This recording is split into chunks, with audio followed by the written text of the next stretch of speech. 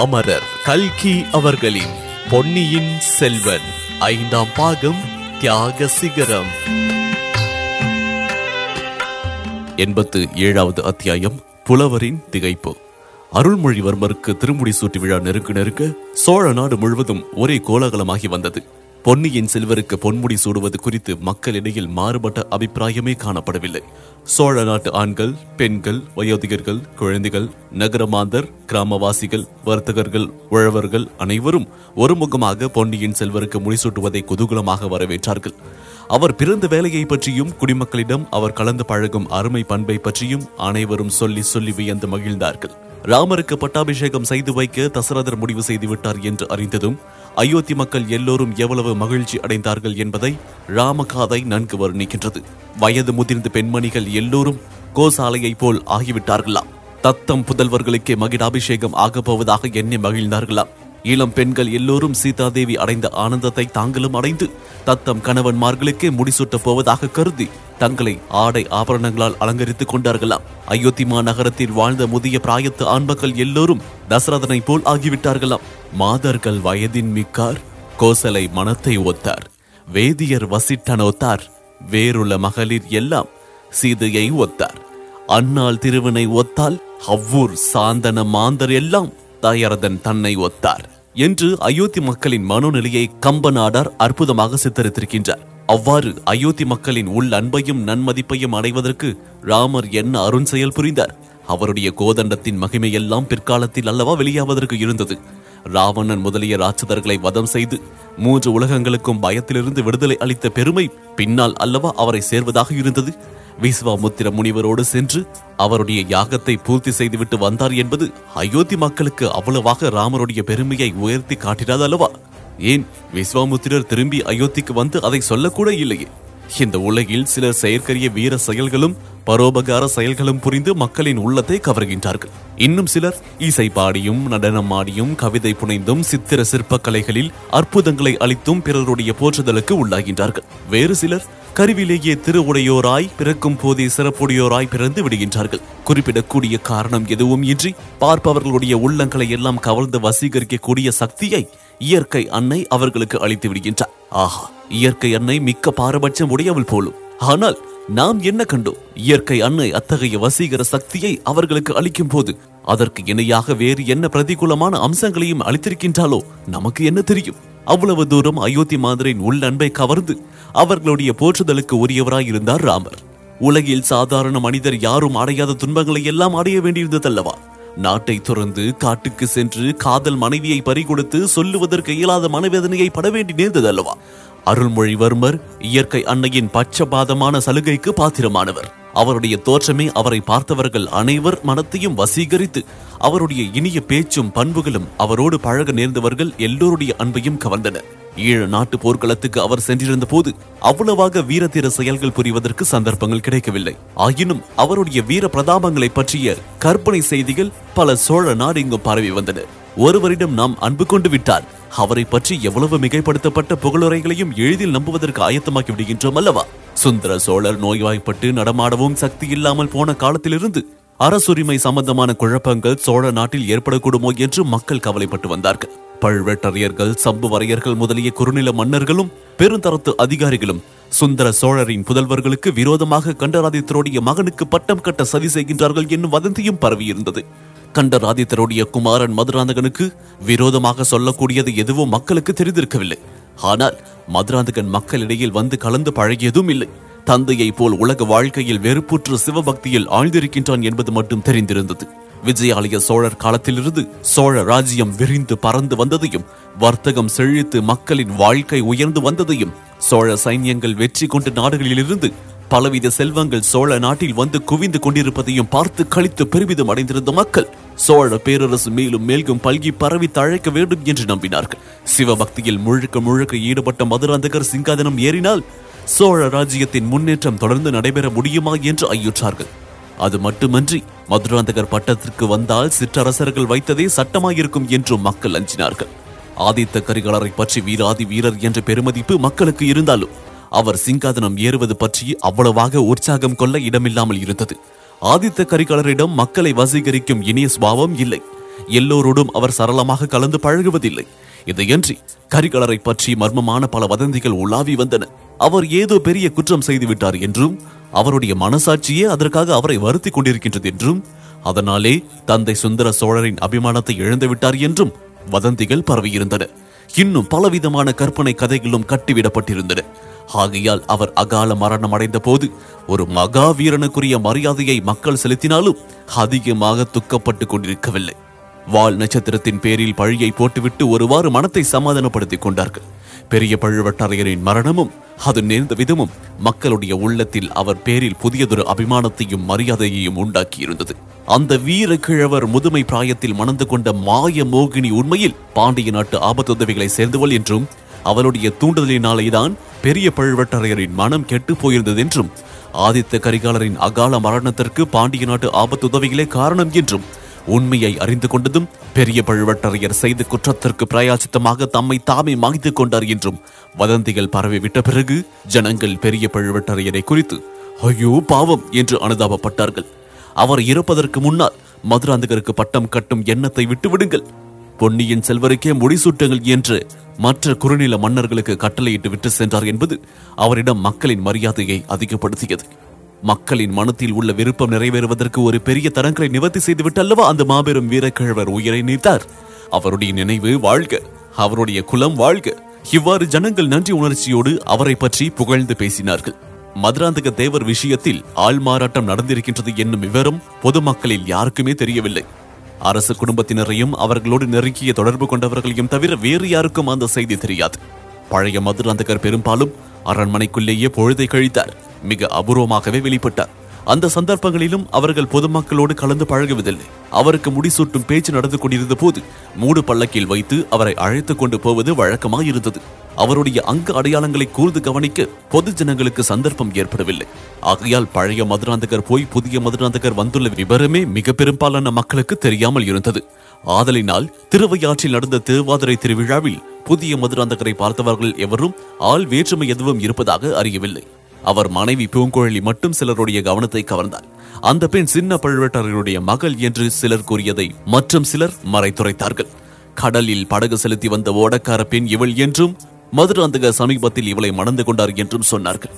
அரச குடும்பத்தினரும் குறுநில மன்னர்களும் பலதார மனம் செய்து கொள்வது அந்நாளில் சாதாரணமாக இருந்தபடியால் யாரும் அதை பற்றிய வியப்பு அடையவில்லை. சிற்றரசர்கள் பலர் தூண்டியும் மதுராந்தக தேவர் தமக்கு பட்டம் வேண்டாம் என்று சொல்லிவிட்டார் என்னும் வதந்தி மக்களுக்கு பொதுவாகவே அவரிடம் மரியாதையை உண்டு பண்ணியிருந்தது. சிவபக்தியில் திளைத்து பரவச நிலையை அடைந்திருந்த அவருடைய தோற்றமும் அந்த மரியாதையை வளர்த்தது. ஓடக்கார பெண்ணாகிய பூங்குழலியை முன்னிட்டே மதுராந்தகர் சோழ சிங்காதனத்தை விரும்பவில்லை என்ற பேச்சும் இன்னும் பலருடைய அபிமானத்தை அவர் கவர்ந்து கொள்ள காரணமாயிருந்தது. பொன்னியின் செல்வருக்கு பட்டாபிஷேகம் நடந்ததும் மதுராந்தக தேவருக்கு ஏதேனும் பெரிய பதவி அளிப்பார் என்று பேசிக் கொண்டார்கள். முடிசூட்டு விழாவுக்கு 2 தினங்களுக்கு முன்னால் இருந்து சோழ நாட்டின் நானா திசைகளிலிருந்தும் ஜனங்கள் தஞ்சையை நோக்கி வர துவங்கினார்கள். தஞ்சை கோட்டைக்கு வெளியே ஒரே ஜனசமுத்திரமாக காட்சியளித்தது. கோட்டையின் வாசற் கதவுகள் திறந்துவிடப்பட்டன. கோட்டைக்குள் போவதற்கும் வெளியே வருவதற்கும் முன்னம் இருந்த கட்டுப்பாடுகள் நீக்கப்பட்டன. முடிசூட்டு நாளை தள்ளி வைத்துக் கொண்டால் சமாளிக்க முடியாத கூட்டம் சேர்ந்துவிடும் என்றுதான் தை பிறந்தவுடனேயே நாள் குறிப்பிட்டிருந்தார்கள். இன்னும் ஜனங்களுடைய சௌகரியத்திற்காக வேறு பல ஏற்பாடுகளும் செய்திருந்தார்கள். கொடும்பாளூர் வேளார் தம்மோடு அழைத்துக் கொண்டு வந்திருந்த மாபெரும் தென்திசை படையில் மிகப்பெரிய பகுதியை பொன்னியின் செல்வர் கட்டளையின் பேரில் திருப்பி அனுப்பிவிட்டார். தம்மோடு 1000 வீரர்களை மட்டுமே வைத்துக் கொண்டிருந்தார். அவ்விதமே பழுவேட்டரையர் கட்சியை சேர்ந்த சிற்றரசர்கள் குடந்தைக்கு அருகில் கொண்டு வந்து நிறுத்தியிருந்த வீரர்களும் திருப்பி அவர்களுடைய இடத்திற்கு அனுப்பப்பட்டார்கள். சின்ன பழுவேட்டரையர் கோட்டை பாதுகாப்புக்காக வழக்கமாக வைத்திருந்த வீரர்கள் மட்டுமே இப்பொழுது இருந்தார்கள். பழுவூர் வீரர்களும் கொடும்பாளூர் வீரர்களும் வேலைக்கார படை வீரர்களும் தங்களுடைய பகை மார்சரியங்களை எல்லாம் மறந்து ஒருவரை ஒருவர் கட்டி தழுவிக் கொள்ளவும் கேலி செய்வதும் கூத்தாடி குதூகலிப்பதுமாக இருந்தார்கள். முடிசூட்டு விழாவை பார்ப்பதற்கு திரளாக வந்து குவிந்த வண்ணம் இருந்த மக்களுக்கு அவர்கள் கூடிய வரையில் உதவியாக இருந்தார்கள். சில சமயம் வேடிக்கைக்காக வானர சேஷ்டைகளில் அவ்வீரர்கள் ஈடுபட்ட போதிலும் ஜனங்கள் அவற்றை பொருட்படுத்தவில்லை. தஞ்சை கோட்டைக்கு உட்புறமும் புறநகரமும் தேவேந்திரனின் அமராவதி நகரத்தைப் போல் அலங்கரிக்கப்பட்டு விளங்கின. நகரில் உள்ள ஒவ்வொரு வீட்டுக்கும் வெளியூரிலிருந்து விருந்தாளிகள் வந்து குவிந்த வண்ணம் இருந்தார்கள். கடைசியாக மகுடாபிஷேகத்திற்கு குறிப்பிட்ட தினத்தன்று சூரியன் உதயமாயிற்று. உதிக்கும் போதே பனித்திரளை போக்கிக் கொண்டு போர்க்கிரணங்களை பரப்பிக் கொண்டு தேஜோமயமாக உதித்த சூரியனை பார்த்த மாந்தர் அனைவரும், இன்றைக்கு பொன்னியின் செல்வருக்கு மகுடாபிஷேகம் அல்லவா, ஆகையால் சூரியனும் பொன்னொலி வீசி திகழ்கின்றான் என்று கூறி மகிழ்ந்தார்கள். மகுடாபிஷேகத்திற்குரிய வேலை வருவதற்கு வெகு நேரம் முன்னதாகவே பட்டாபிஷேக மண்டபத்தின் வாசலில் ஜனத்திரள் சேர ஆரம்பித்துவிட்டது. மண்டபத்திற்குள்ளே பொதுமக்கள் அனைவரும் இடம்பெறுதல் இயலாத காரியம் அல்லவா? முடிசுற்று வைபவம் நடந்த பிறகு பொன்னியின் செல்வர் மண்டபத்திலிருந்து வெளியில் வந்து பட்டத்து யானை மீதேறி வீதிவலம் தொடங்கும் போதுதான் மக்கள் அனைவரும் அவரை கண்டு மகிழ முடியும். அதற்காக நேரம் கழித்து வர முடியுமா என்ன? முன்னதாக வந்தால் பொன்னியின் செல்வர் பொன்மகுடம் சூடிக்கொண்டு வெளிவரும் போதே அவரை பார்க்கலாம். மகுட அபிஷேக மண்டபத்திற்குள் அரண்மனையை சேர்ந்தவர்கள் வருவதற்கு தனியான பின்புற பாதை இருந்தது. அதன் வழியாக சுந்தர சோழரும் வானமாதேவியும் அவர்களை தொடர்ந்து செம்பியன் மாதேவி, மதுராந்தகர், பூங்குழலி, குந்தவை பிராட்டி, வானதி ஆகியவர்களும் வந்து சேர்ந்தார்கள். முதன் மந்திரி அனிருத்தர், சின்ன பழுவேட்டரையர், சம்புவரையர், சேனாதிபதி பூதி விக்ரமகேசரி, மலையமான் மீளாடுடையார் மற்றும் சிற்றரசர்கள், சாமந்தகர்கள், வர்த்தக கணத்தலைவர்கள், கோட்டத் தலைவர்கள், பெருந்தர் அதிகாரிகள், சிவாச்சாரியர்கள், விண்ணகர பட்டர்கள், தமிழ் பெரும் புலவர்கள் ஆகியோர் வாசலில் கூடியிருந்த பெரும் ஜனக்கூட்டத்தில் புகுந்து முண்டி அடித்துக் கொண்டு உள்ளே வந்து சேர்ந்தார்கள். கடைசியில் பொன்னியின் செல்வரும் வல்லவரையன் வந்தியத்தேவனும் தாமரை மலர் போல் அமைந்த திறந்த தங்க ரதத்தில் அமர்ந்து மகுடாபிஷேக மண்டபத்தின் வாசலை அடைந்த போது பூரண சந்திரனை கண்ட அலைக்கடலை போல் அந்த ஜனசமுத்திரம் கரகோஷம் முழக்கி ஆரவாரம் செய்தது. மகுடாபிஷேகத்திற்குரிய வைதிக சடங்குகள் எல்லாம் நடந்தேறின. சோழ குலத்து மன்னர்கள் வழி வழியாக பட்டாபிஷேக தினத்தன்று சிரசில் சூட்டிக் கொள்ளும் மணிமகுடம், மார்பில் அணியும் நவரத்தின மாலை, இடையில் தரிக்கும் உடைவாள், கையில் ஏந்தும் செங்கோல் ஆகியவற்றை ஒரு பெரிய சித்திர தாம்பலத்தில் வைத்து சபையில் பெரியவர்கள் முன்னால் எல்லாம் கொண்டு போனார்கள். அவர்கள் அத்தாம்பலத்தை தொட்டு ஆசி கூறினார்கள். பின்னர் ஆஸ்தான புலவராகிய நல்லன் சாத்தார் எழுந்து நின்றார். அவருக்கு பின்னால் கையில் யாழ் பிடித்த மங்கை ஒருத்தி நின்று யாழின் நரம்புகளை மீட்டி இனிய சுருதியை எழுப்பினார். புலவர் நல்லன் சாத்தனார் சோழ குலத்தின் தொல் பெருமையையும் அக்குலத்தில் பரம்பரையாக வந்து புகழ் பெற்ற வீர மன்னர்களின் வரலாற்றையும் இசையோடு கலந்த சந்த பாடலாக பாடலுற்றார். அந்த பாடல் மிக நீண்டதாகவும் இந்த காலத்தவர் எளிதில் அறிந்து கொள்ள முடியாத அரிய நடையிலும் அமைந்திருந்தபடியால் அதன் சாராம்சத்தை மட்டும் இங்கே குறிப்பிடுகின்றோம். சூரிய வம்சத்திலே தோன்றிய மனுமாந்தாதவின் குலத்தில் சிபி என்னும் மன்னன் இருந்தார். அவன் ஒரு புறாவுக்கு தான் அளித்த வாக்கை நிறைவேற்றி அதன் உயிரை காப்பதற்காக தன் உடலின் சதையை அறுத்து கொடுத்தான். அத்தகைய சிபியின் வம்சத்தில் அவனுக்கு பின் தோன்றியவர்கள் செம்பியன் என்ற குலப்பெயர் சூட்டிக் கொண்டு பெருமையடைந்தார்கள். செம்பியர் குலத்தில் ராஜகேசரி என்று ஒரு பேரரசன் தோன்றினான். அவன் மகன் பரகேசரி என்று புகழ் பெற்றான். இவர்களுக்கு பின் தோன்றிய மன்னர்கள் கோ ராஜகேசரி என்றும் கோப்பரகேசரி என்றும் மாற்றி மாற்றி பட்டம் சூட்டிக் கொண்டு வந்தார்கள். பசுவுக்கு நீதி வழங்குவதற்கு தன் அருமை புதல்வனை பலி கொடுத்த சோழ மன்னர் மனுநீதி சோழன் என்று பெயர் பெற்றான். இவனுக்கு பிற்காலத்தில் பூம்புகார் நகரில் கரிகால் பெருவளத்தான் என்னும் மன்னன் உலகங்களிலும் தன் புகழை பரப்பி விளங்கினான். அவன் சோழ நாட்டு பெரும் படையோடு வடக்கே இமயமலை வரையில் படையெடுத்து சென்று அம்மலையின் பனி மூடிய சிகரத்தில் சோழ குலத்து புலிலட்சணியை பொறித்தான். இவன் வழியில் நலுங்கிள்ளி, நெடுங்கிள்ளி, குளமுற்றத்து துஞ்சிய கிள்ளி வளவன், சிவபெருமானுடைய பரம பக்தனாகிய கோப்பெருஞ் சோழன் ஆகியவர்கள் இப்பிராதன குலத்துக்கு பெயரும் புகழும் அளித்து சிவபதம் அடைந்தார்கள். உலகத்துக்கெல்லாம் ஒளி அளிக்கும் சூரிய பகவானை கூட மாரிக்காலத்து மேகங்கள் மறைத்து விடுவது போல் சூரியனுடைய பரம்பரையில் வந்த சோழர் குலத்தை சில காலம் பல்லவ பாண்டிய பகை மேகங்கள் மறைந்திருந்தன. அந்த மேகங்களை சிதற அடிக்கும் வஜ்ராயுதம் ஏந்திய தேவேந்திரனுக்கு இணையாக விஜயாலய சோழர் தோன்றினார். அந்த சோழர் குல புலியை கண்டதும் பெரும் பிடுகு முத்தரையன் என்னும் எலி பீதி கொண்டு மாண்டு மறைந்தது. பின்னர் அந்த மகாவீரர் தஞ்சை நகரை கைப்பற்றி துர்கா பரமேஸ்வரிக்கு கோயில் எடுப்பித்தார். பல்லவர்களும் பாண்டியர்களும் மற்றும் பல அரசர்களும் விஜயாலய சோழரின் நட்பை கோரி அனுப்பிய தூதுவர்கள் சதா காலமும் அந்த மன்னரின் அரண்மனை முற்றத்தில் காத்திருந்தார்கள். அவ்விதம் உதவி கோரி வந்த அரசர்களுக்கு அபயம் அளித்து உதவி செய்யும் பொருட்டு விஜயாலய சோழர் பற்பல போர்க்களங்களுக்கு சென்று போர் புரிந்து தமது திருமேனியில் 96 விழுப்புண்களை பெற்றவரானார். விஜயாலய சோழரின் திருக்குமாரர் ஆதித்த சோழர் மாற்றார்களுடைய சேனா மேகங்களை சிதறி ஓட செய்யும் மற்றொரு கதிரவனாகவே விளங்கினார். திருப்புறம்பயம் போர்க்களத்தில் பல்லவன் அபராஜிதன் பாண்டியனால் முறியடிக்கப்படும் தருவாயில் இருந்த போது ஆதித்த சோழர் முயற்கூட்டத்தில் புலி புகுவதைப் போல் புகுந்து பாண்டிய சைன்யத்தை சின்னாபின்னம் செய்தார். பின்னர் தாம் செய்த உதவியை மதிக்காமல் சிநேகித துரோகம் செய்த பல்லவனுக்கு புத்தி புகட்டும் பொருட்டு தொண்டை நாட்டுக்கு படையெடுத்து சென்று அபராஜிதனை அவன் இருந்த யானை மேல் பாய்ந்து வீர சொர்க்கத்திற்கு அனுப்பினார். தமது முன்னோனாகிய கோச்செங்கானனை பின்பற்றி காவேரி நதி உற்பத்தியாகும் சைய பர்வதத்திலிருந்து பூம்புகார் நகரம் வரையில் 82 சிவாலயங்களை எடுப்பித்தார். ஆதித்த சோழரின் புதல்வராகிய பராந்தக சோழர் பிறக்கும் போதே தம்முடைய இரு தோள்களிலும் வீரலட்சுமியையும் விஜயலட்சுமியையும் சுமந்து கொண்டு பிறந்தார். வெள்ளூரில் பாண்டியனை புறங்கண்ட அம்மன்னர் மதுரையும் ஈழமும் கொண்டதோடு சேர நாட்டு வேழப்படைக்கு ஒரு சிங்கமாக விளங்கினார். வடக்கே துங்கபத்திரை நதிக்கு அப்பால் இருந்த சலுக்கர்களும் வேங்கி மண்டலத்தாரும் பராந்தக சோழருடைய பெயரை கேட்டு சிம்ம சொப்பனம் கண்டவர்கள் போல் நடுநடுக்கினார்கள். அவருடைய புகழை கேட்டு பொறுக்காமல் பொறாமை கொண்ட இரட்டை மண்டலத்து கண்ணர தேவன் 7 சமுத்திரம் சேர்ந்தது போன்ற மாபெரும் படையை திரட்டிக் கொண்டு பராந்தக சக்கரவர்த்தியை போரில் புறங்காண வந்தார். பராந்தகரின் மூத்த புதல்வராகிய ராஜாதித்த தேவர் குருஷேத்திரத்தை ஒத்திருந்த தக்கோல போர்க்களத்தில் கண்ணர தேவனையும் அவனுடைய மாபெரும் கடல் போன்ற சேனையையும் முறியடித்து சின்னாபின்னாம் செய்த பிறகு யானை மேல் துஞ்சி வீர சொர்க்கம் எய்தினார். பராந்தக சோழர் தில்லை சிதம்பரத்து நடராஜ பெருமான் ஆலயத்தில் பொன் மண்டபம் கட்டிய பின்னர் அப்பெருமானுடைய இணையடிகளை அடைந்தார். அவருடைய புதல்வர் சிவஞான கண்டராதித்த தேவர் சிவாலய பணிகள் செய்வதில் ஈடுபட்டிருந்து சிவபதத்தை அடைந்தார். அவருடைய காலத்தில் தொண்டை மண்டலத்தை பகைவர்களுடைய ஆதிக்கத்திலிருந்து விடுதலை செய்து சீட்புலி நாடு வரையில் புலிக்கொடியை நிலைநாட்டியவரான அரிஞ்சய தேவரும் தமது தமையனை பிரிந்து அதிக காலம் இருக்க மனமின்றி விண்ணுலகம் எய்தினார். அவருடைய திருப்புதல்வர் சுந்தர சோழ சக்கரவர்த்தி பின்னர் சோழ சிங்காதனம் ஏறினார்.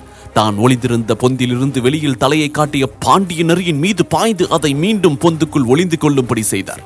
சுந்தர சோழ சக்கரவர்த்தியின் வெண்கொற்கொடை நிழலில் 3 உலகமும் சிறிதும் கவலையின்றி நிர்பயமாக வாழ்ந்து வருகின்றனர். இவ்வாறு 1000 ஆண்டுகளாக வீர புகழ் பெற்று விளங்கும் குலத்தில் வந்த பொன்னியின் செல்வரை எம் மொழிகளால் யாம் போற்ற முடியும். அவருடைய புகழை சொல்வதற்கு கலைமகளே பிறந்து வந்தால் ஒருவேளை சாத்தியமாக கூடும். எம்மை போன்ற மிக சாதாரணமான புலவர்களால் இயம்பத்தரம் என்று.